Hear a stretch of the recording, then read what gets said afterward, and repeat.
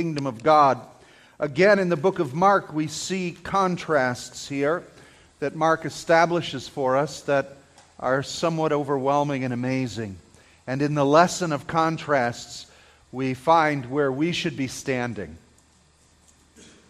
Let's ask the Lord to bless the word. Father, would you bless this word, and in every attempt I make, Lord, would your Holy Spirit fill in every gap that we may hear from you, Lord Jesus, and know your word and be challenged. I ask this in Jesus' name. Amen. Mark chapter 6, verse 1, he went away from there and came to his hometown. And so you see, we have a shift now, a new chapter, a new point of what he's going to tell us. So he went away from where we were last week now to his hometown. This is home, and his disciples followed him. And on the Sabbath he began to teach in the synagogue, and many who heard him were astonished, saying, "Where did this man get these ideas, these things from? What is the wisdom given to him? How are much mighty works done by his hands? Is not this the carpenter, the son of Mary, and the brother of James and Joseph and Judas and Simon? And are not his sisters here with us?" And they took offense at him.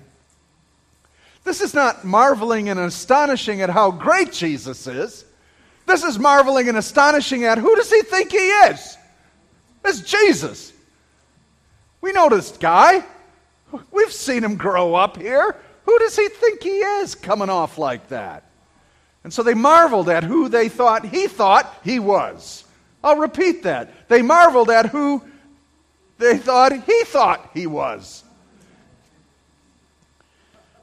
Where does he get off saying this? And then what they do now, which is interesting here, is they set him in an identity that they know him as. All right? Now, we have to break the molds and idols of the Jesuses that have been established by men, established by tradition. There is a Jesus that nobody understands. When we see him, we will marvel at his glory and his majesty. And he's not going to look like some white guy. He's not going to look like a black guy. He may not even look like a Jewish guy. He's going to look like the Son of God in all his glory. We want to conform him to our image. And there is a Jesus who will not be conformed to any man's image. So if you think you've got Jesus down pat, you're up for a rude awakening. As John, the beloved, who loved Jesus and rested his head on his shoulders at the Last Supper, when he saw Jesus in his full glory on the Isle of Patmos, he fell on his face as if dead. The only way he could describe him was beyond human terms. Like his mouth was a sword, and his eyes were like fire, and his voice was like waterfalls rumbling, and his feet and skin was like burning bronze. He had to go outside the realm of human understanding. And those are similes. It's like this and like that, but it ain't that. Do you see what I'm saying? And so what they did to make him conform to their understanding of who does he think he is. Hey, he's a carpenter. Now, just as an aside, that word carpenter in the Greek is tekton, and it means craftsman. Through history, we've ascribed to him woodworking. He made ladders and yokes and this and that, but that doesn't mean he was a wood carpenter. In fact, in most probability, he was a stonemason. And you listen to a lot of the speech and the talk, Christ is the stone that builders rejected. No foundation laid can be laid other than that of Jesus. Jesus would give parables. As a wise man builds his house upon a rock, he's called the rock of offense. In Nazareth, there wasn't a lot of wooden buildings. So he quite possibly could have been a stonemason. Maybe he was a carpenter and built doors and yokes and ladders. Could be, but what we see is he's a craftsman. So they say, hey, isn't this Jesus the craftsman? And then they identify him with his family. His mother, his brothers, and they say even his sisters are here. Now we discussed this earlier on in our study, to know that Jesus, Mary and Joseph had children. Joseph must have died because there's no reference here to his father at this point. So while Jesus is 30 years old, it's obvious that Joseph must have passed by then. Could be that Mary had children, additional children, by Joseph's brother who may have taken her on. We don't know. But we know Jesus had half-brothers and sisters. We know his father is God, right? So they identify him according to his family, and they take offense at Jesus. Why do you think you keep trying to make Jesus appealing to everybody? We want everybody to like Jesus because we love him. And we would expect everybody to love him, but there are many people who hate him. And that's going to be the result of your testimony. You may give a testimony of who he is, and people may hate him for it. You need to move on. All right? And we're all worried about everybody liking Jesus. Give the testimony and move on. Because there's going to be a group that isn't going to like him. In fact, the majority of people don't like Jesus. At the day of Pentecost, 3,000 got saved. Isn't that good? While 100,000 didn't. Okay? So they reduce him to who he is, and they take offense at his testimony. Listen to what Jesus said. And Jesus said to them, "A prophet is not without honor, except in his hometown, and among his relatives," and get this, he says, "and in his own household." If you'll remember in our study a number of months back, we saw that even his brother James and Judas did not believe that Jesus was the Messiah. They mocked him, they ridiculed him. Jesus is identifying it here. He says, can a guy get a break? I'm not accepted in my own hometown, not accepted by my relatives here. I'm not even accepted in my own household. My brothers and sisters don't even believe or know who I am. So what did Jesus do? Moved on. He moved on. But before he did, it's interesting to see what happened to Jesus. It says in verse 5, "And he could do no mighty work there, except that he laid his hands on a few sick people and healed them. And he marveled because of their unbelief." Have you ever seen Jesus astonished? If there's anything Jesus was astonished, absolutely stunned. He was stunned by their lack of belief. You got two groups of people here that are stunned with each other. One group says, who does he think he is? And Jesus is stunned like, you don't get who I am? We got a standoff here. Now, he marvels. I've always wondered, what would Jesus marvel at? Would he marvel at a beautiful sunset? He made it. Would he marvel at anything in nature? He made it. What's he going to marvel at? Would he marvel at what God can do? He's God. He does it. What he marvels at is the blindness and the faithlessness of men. He's stunned by that. He's absolutely stunned.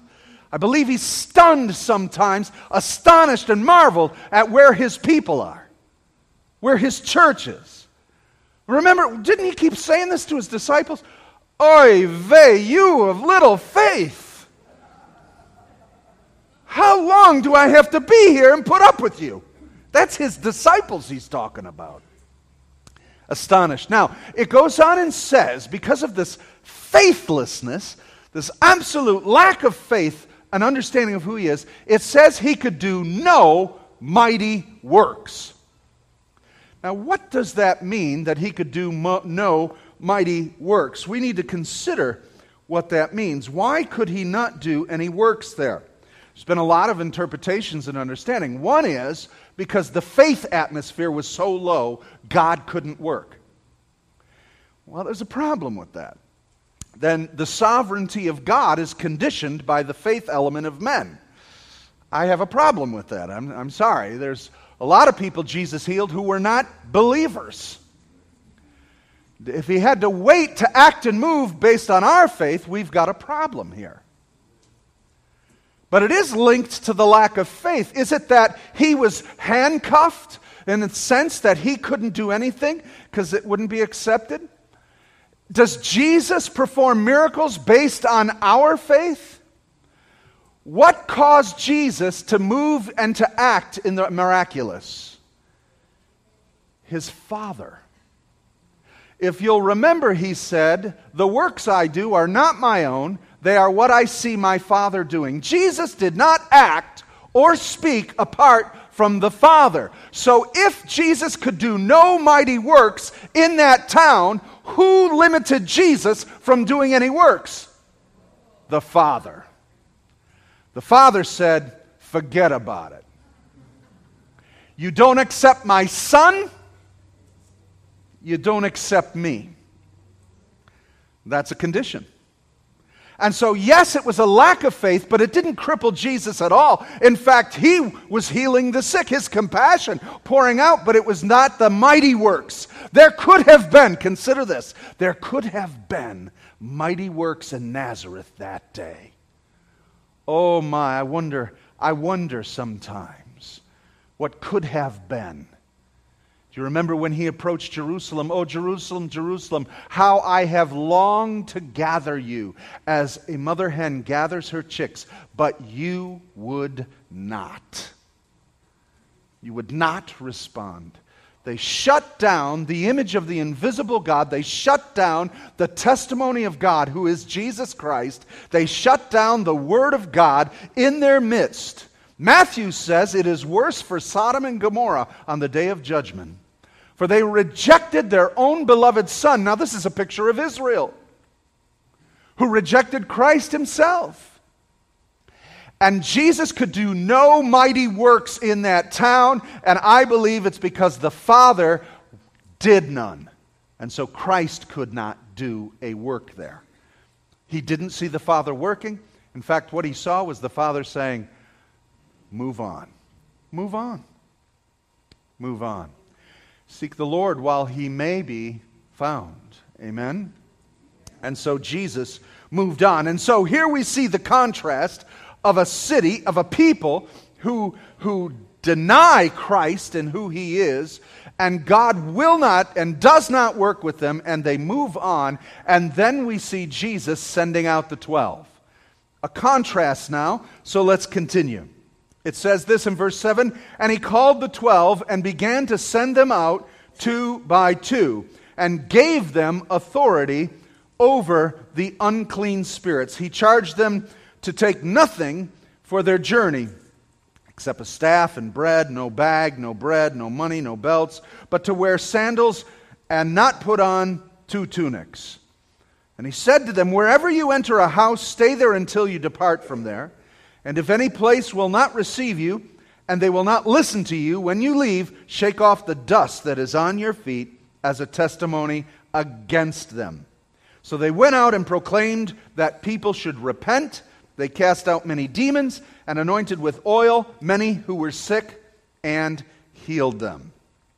Now, there's a contrast, isn't there? In this contrast, we see that the 12 are now going out and they are having authority and power to heal the sick and cast out demons and to proclaim the kingdom of God. As they're proclaiming it, I already covered that.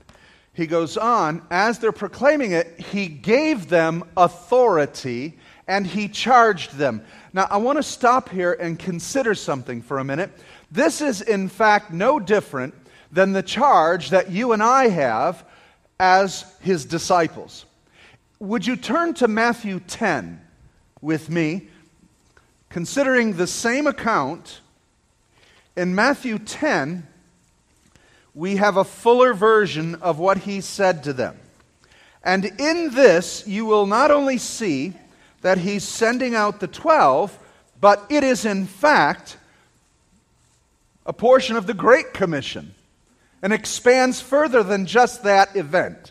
Let me read it to you. He says, go nowhere among the Gentiles, enter no town to the Samaritans. So he's limiting the scope of their evangelism to only Israel.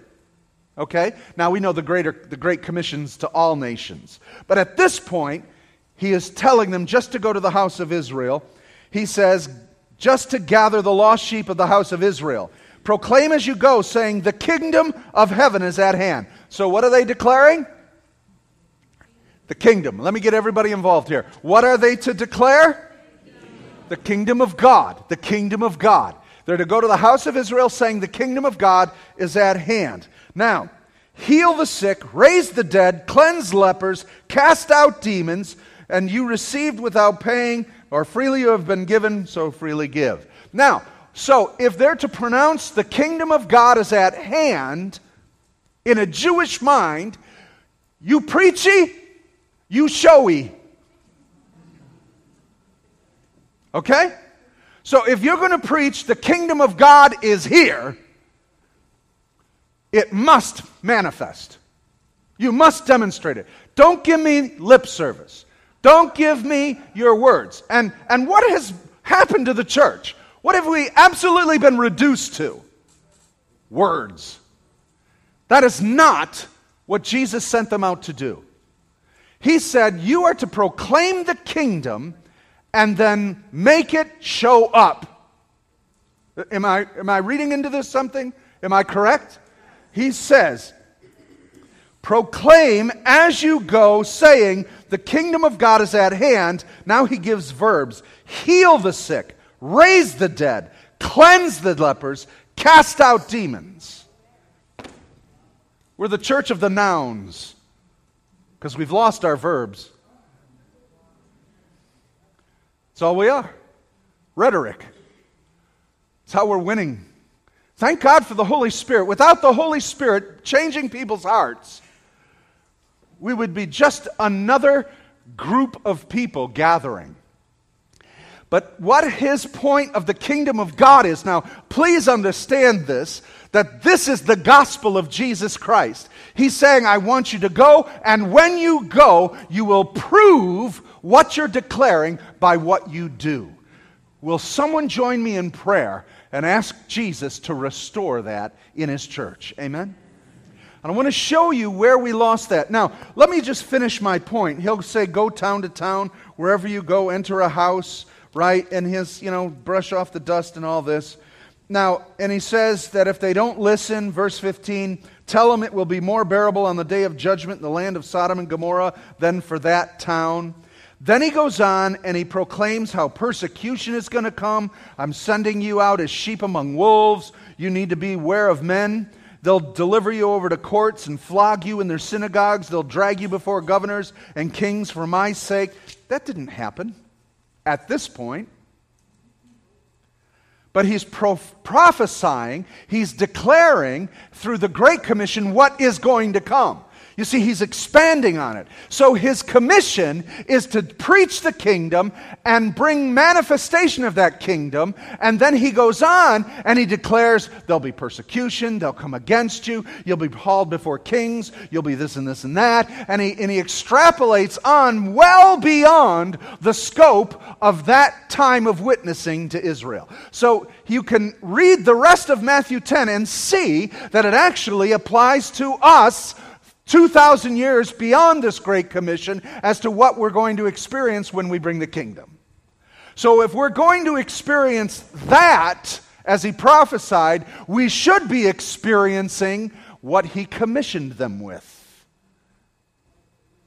We should be laying hands on the sick, they should be healing, we should be casting out demons, and so forth. Are you with me in the logic of this? Okay. I want to share with you a verse this morning to help us understand, and it comes, I asked the question, he gave them authority. He gave them authority. What did Jesus do?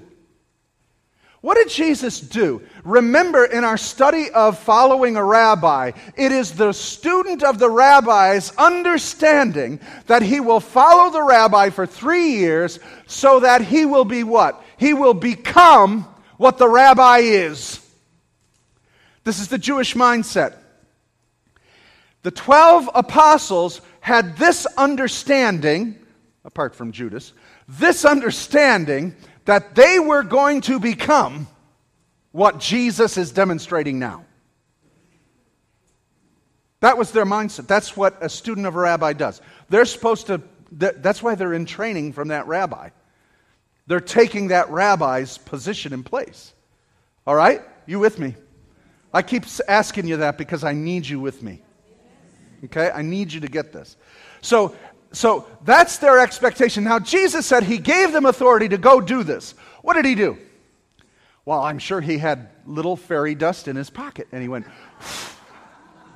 and it came on them, and boom, glory to God. Bzz, bzz, bow, sing. They could now cast out demons and heal the sick. What did he do? What did he do? Doesn't say he laid hands on them. He doesn't say, did he impart? In fact, he doesn't blow the Holy Spirit on them till what? John 21, right? And then after that, Pentecost. What did he do? What did he do? He gave his authority, and they had to act and do what they saw him do. Right? He said, I am giving you authority. I am commissioning you to proclaim the kingdom of God. Now go heal the sick. Guess what they had to do? Well, let's see if this works. I don't know. They had to see if it worked. But were they that way, or did they have the sense that he did it, we can do it? You see, there's something in the mechanic of this. There's something in this verse. There's something between Jesus saying go and them doing it. Do you understand what I'm saying? There's nothing in the Bible that tells us anything. But in real life, there's something there. You know the struggle. I know the struggle. Because we got the same commission. And I lay hands on the sick and we do this. Now look at, I want to show something to you what Jude says.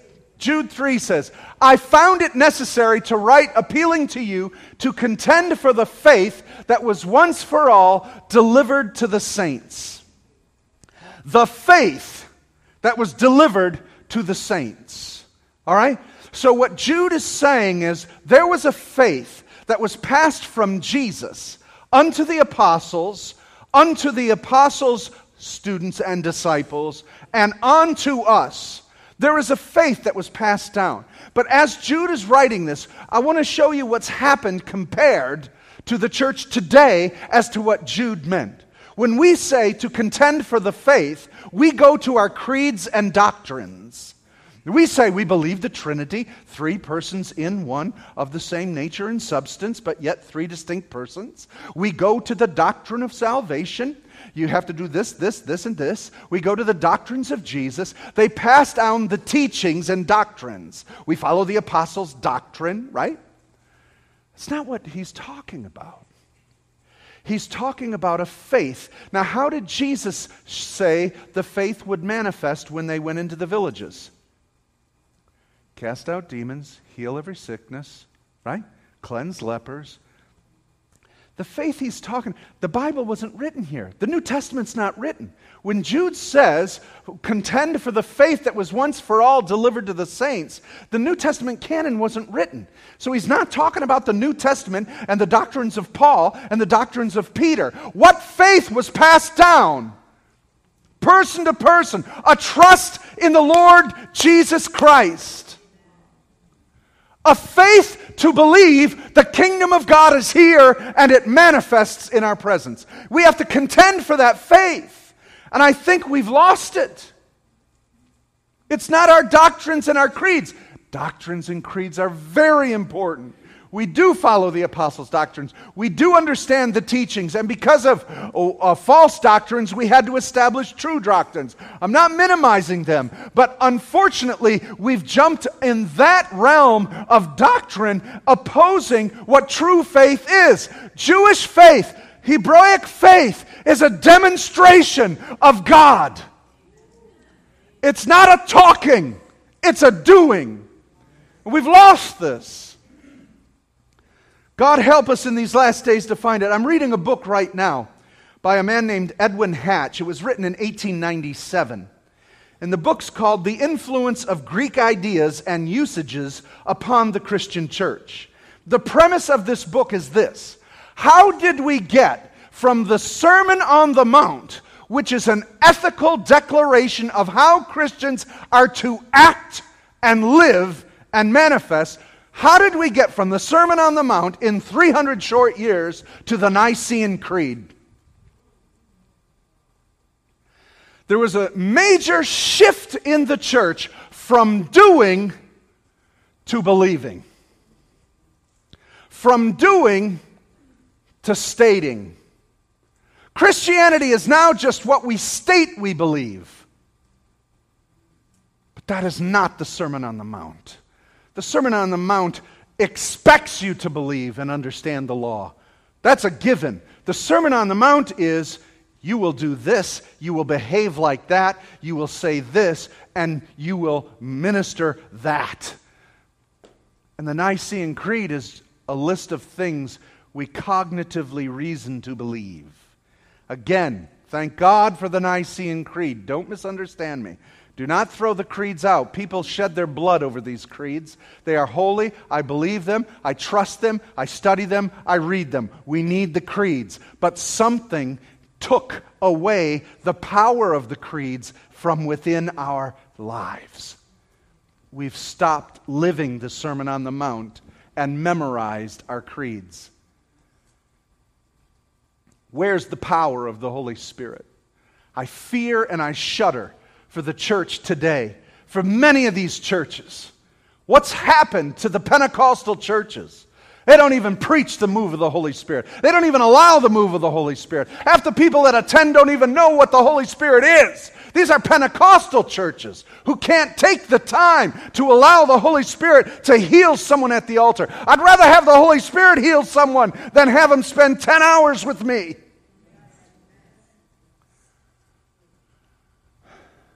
Amen. We need to get the faith back into what was delivered to the saints. And he says this, Edwin Hatch, he says, in investigating this problem, the first point that is obvious to the inquirer is that the change in the center of gravity from conduct to belief is coincident with the transference of Christianity from a Jewish soil to a Greek soil. Greek philosophy invaded the church. And Greek philosophy has altered the way the church behaves into a philosophical mindset from a doing and performing the kingdom of God. God help us from that. Amen? Now, so Jude says, I want to contend for the faith. The faith. We can find the nucleus of that faith right in this commission. When Jesus said, you're to preach the kingdom, I now give you authority to do that. So what is it? Go heal the sick, go cleanse the lepers, go cast out demons. Hebrews 12:1, I'm sure many of you know this verse. Hebrews 12:1 says this, therefore we also, since we are surrounded by such a great cloud of witnesses, let us lay aside every weight and the sin that so easily ensnares us, and let us run with endurance the race that's set before us, looking to Jesus, the author and finisher of our what? Faith. Hebrews 11 is all about faith in Messiah. The book of Hebrews is speaking to the Jews to have faith in Messiah. Hebrews 11 is all about the heroes of the faith, from Abraham to Noah to Gideon to Samson to Isaiah to all of them, right? It's all about faith. And then he goes, therefore, since it's all about faith, I want you to run the race. You're surrounded by people who have passed on a faith that was tangible, that was of substance. Remember how he defined it? Faith is the substance of things hoped for. The what? Evidence. Say it again. The what? Evidence. The what? Evidence. Evidence shows up. Evidence remains. Evidence is palpable. Evidence is real. Evidence is specific to a people of what they can't see. The lost can't see Jesus, but I just showed them evidence and substance of Jesus. Not an opinion, and not simply a discussion. Are you with me on this? This is the faith. This is what he's passing on. This is what he's saying. We have a great cloud of witnesses. That is the faith they're passing on, the substance of a reality of heaven in the earth. And he said, so lay aside every weight and the sin that so easily ensnares us. And I used to think that was your particular personal sin. But there is one sin that enslaves so easily all of us. Do you know what that one sin is? A lack of faith. There's one sin that entangles every runner in this race so easily. We quit too soon. We don't trust him and we don't believe. Pastor, I prayed for the sick and they didn't get healed. Therefore, I must conclude. The only thing you need to conclude is pray for someone else next time. If you witness to someone and they don't get saved, are you going to stop witnessing to people? So contend for this faith. Keep pressing in. Keep pressing in. Keep pressing in. I'm telling you, brothers and sisters, from my heart, I believe this. Or I might as well stop preaching. I believe that there is a breakthrough coming for all of us. I believe there's a season coming. I believe that the church is on the heels, if we will press through, that we're going to see the faith that was once handed down from Jesus to his disciples manifest once again in these days. I'm believing for it. I'm trusting for it. I have faith for it. You see, this is the whole topic. Look to Jesus, the author or the trailblazer and the perfecter or the completer of our faith. All faith comes from Christ. In fact, look at Romans 12:3. According as God hath dealt to every man the measure of faith. Your translation might say a measure of faith. The actual correct rendering is the measure of faith. God has given every believer a measure of faith. You couldn't have come to Christ unless God gave you that measure of faith. Now, all of us have been given a measure of faith. What measure do you think it is? How much did Jesus measure out for his disciples when he said, I want you to go? He had a little bottle and teaspoon. He said, so open up, swallow. You get a measure. You get a measure. You just drink out of the bottle. You need a lot. There is the measure. In other words, there is enough faith given to us by Jesus to get us saved. Therefore, there is enough faith to heal the sick, cleanse the leopards, and cast out demons, and do whatever other exploits that need to be done by the kingdom of God. We're waiting for us to get more faith. I got to have more faith when I am telling you God has already given you faith. You already have faith. You're waiting for the Holy Spirit to move on you more. You have the fullness of the Holy Spirit. I don't care if you're Pentecostal, Methodist, Baptist, Episcopalian. If you trust Jesus as your Lord and Savior, you have the person of the Holy Spirit dwelling in you. And if you are saved, you have a measure of faith given to you so that you will do greater things than Christ has done. But we don't look at it that way. We look at it the Greek way. We look at it the way that I didn't get enough. I haven't learned enough. I haven't trusted enough. It's up to me. It's up to me. It's up to me. Let me show you some more verses.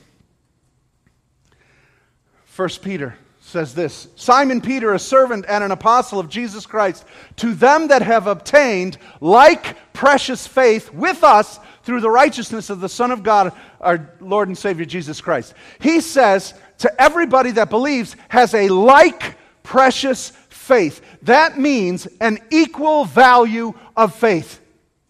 Peter expects that what happened to him will happen to you. You get the same faith.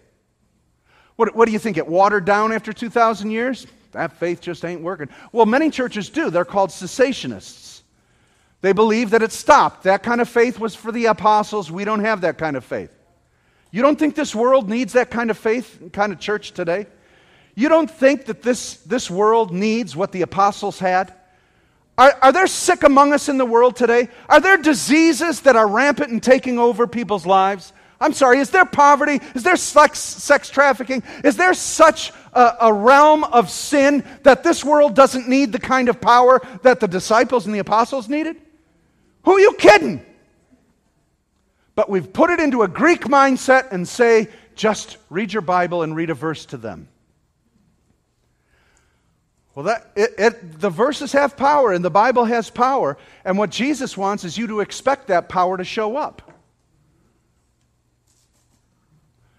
You have a like faith. He goes on, Galatians 2:20, Paul said it too, I'm crucified with Christ. Nevertheless, I live, yet not I, but Christ lives in me, and the life which I now live in the flesh, I live by the faith of the Son of God. That's interesting. Some translations say, I live by the faith in the Son of God, but the Greek rendering is, I live by the faith of the Son of God. The faith you have is Christ's faith. The disciples saw Jesus do these things. They thought they could do them because Jesus said, I want you to. Did Jesus tell us to do these things? Hello? Did he? Yes, he did. And so it is by his faith we are to be performing these things. Faith of the Son of God, not just in the Son of God. You see, what we do is we pray. God's done something in me. I've changed. You may not like this, but I've changed my prayer life, and it is affecting me very powerfully, and I tested it out in the laboratories of prayer.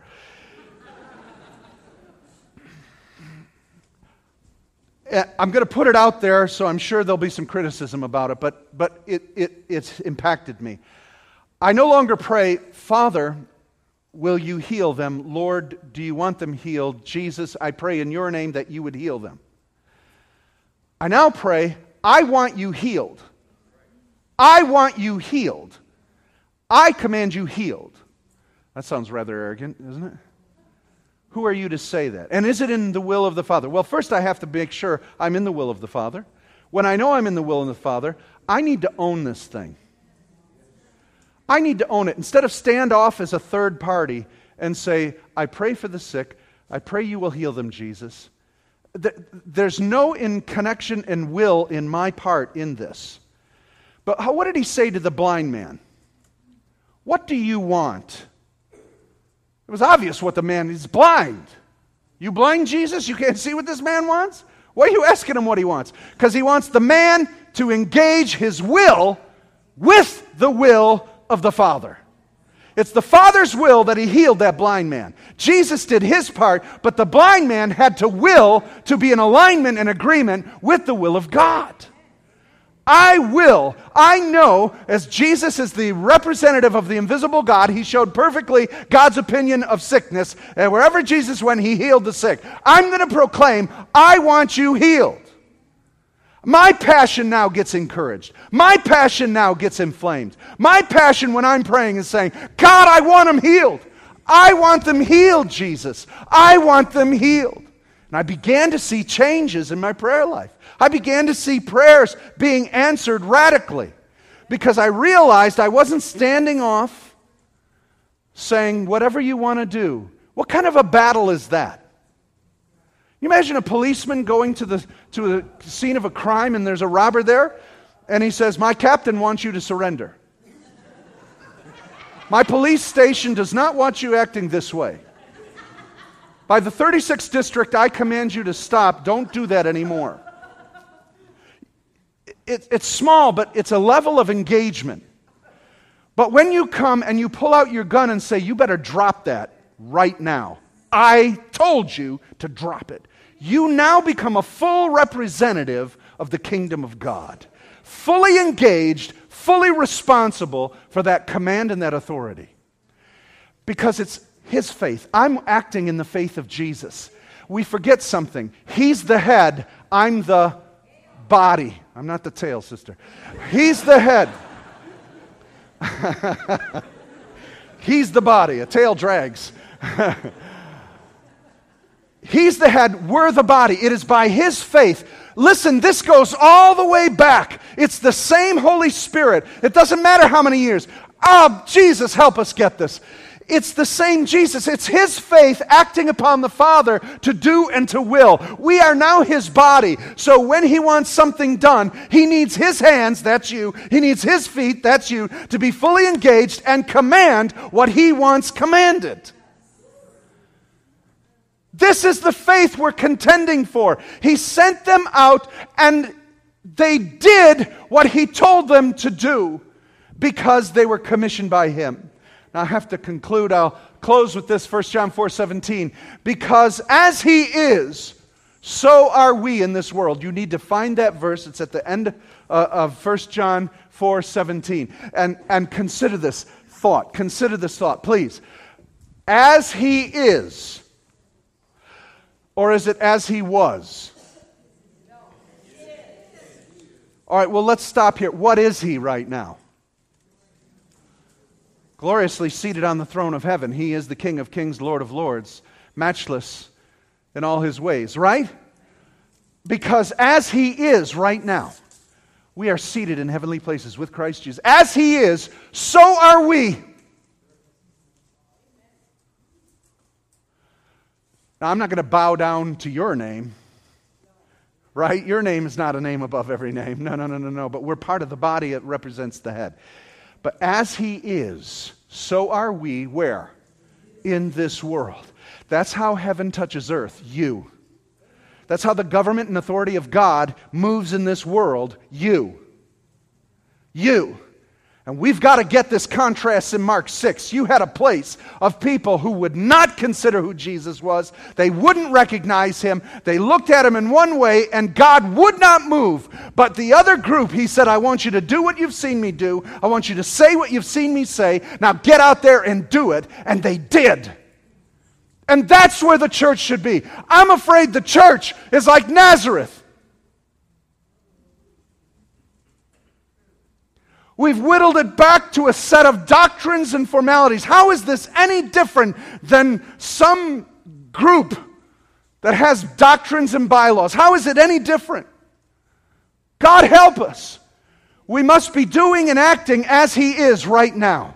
Is Jesus Lord over sickness? Is Jesus Lord over disease? Is Jesus Lord over all things of nature and life? Yes, he is. And so we must press into this. Now, I understand, folks, it's easy to preach that, but doing it is hard. Hey, I get it. I laid hands on someone sick in intensive care yesterday, praying, I want you healed, I want you healed. I'm waiting for that to manifest. But I'm believing this instead of nothing. Because you can't believe in nothing. David Wilkerson used to say, a diluted gospel is no gospel at all. A diluted gospel willfully allows compromise. A diluted gospel refuses to confront sin. A diluted gospel seeks to please man at the sake of a grieving God. A diluted gospel tolerates Jezebel. A diluted gospel makes you feel good even when you won't repent. A diluted gospel is powerless. A diluted gospel is no gospel at all. So we're either going to believe this whole thing or not. Now, in the end, Jesus said this to them. If they will not receive, shake the dust off your feet. Now, in Judaism, that was a declaration. It meant, I'm done with you. I've given a witness, and I'm done with you. Paul does it in Acts 13. He goes to the chief men of the city, Paul and Barnabas. They kick them out of the streets, and it says they shook off the dust from their feet against them. Acts 18, it says Paul was refused and opposed by them. It says he shook off his garments, and he said to them, your blood's on your heads. There's a time where you need to move on. Now, did the gospel come back to Nazareth? It did. Did people go back to Nazareth? It did. But we got to get busy with the kingdom work. You've been witnessing to a certain number of people. You need to move on. That sounds insensitive, Pastor Tim. Give them to God. Let God send somebody else. But go find someone that's ready to get saved. Let's get busy. What are we walking around the same mountain of rejection? Go find someone. The harvest is white. It's ripe. Go demonstrate the kingdom. People are refusing the kingdom right in your face. Move on. The church has got to move on. We have got to deliver and go get the people who are hungry, who are ready to be harvested. God will send someone else to the person you shook the dust off of. He'll send someone else, but your time with them is done. And some of you need to hear this. Because some of you have felt depleted, you felt defeated, you can't get anywhere with that person. Would you move on? You've got a gospel to preach. You've got someone to deliver. You've got someone who is hungry to get saved. Move on. Let's go. And who knows, in the chain of events, when that person gets saved, then the other person you were trying to witness to, someone talks to them and they get saved. How many of you have seen that happen? You thought, I spent 10 years on this person. They never listened to me. One person walks up and says, do you need Jesus? They go, yeah. What am I, chopped liver? Move on. Move on. Let's preach this gospel that was handed down to us, this faith that we have to contend for. Let's fight, church. I want to tell you, the people who are going to oppose this message are the Christians. The people who are going to oppose you for wanting to lay hands on the sick, the ones who are going to oppose you for believing in the gifts of the Spirit, for speaking in tongues and casting out demons and going into the gutters to save drug addicts and lifting them out and giving a promise of healing and deliverance, the people who will come against you are the Nazarites in Nazareth. The people who believe or thought they had Jesus in their own hometown. But they don't respect him for who he is. They don't know him. There are a number of Christians that got Jesus living in their hometown, but they don't believe what he says. There's the contrast in what I'm talking about today. Let's bow our heads. Father God.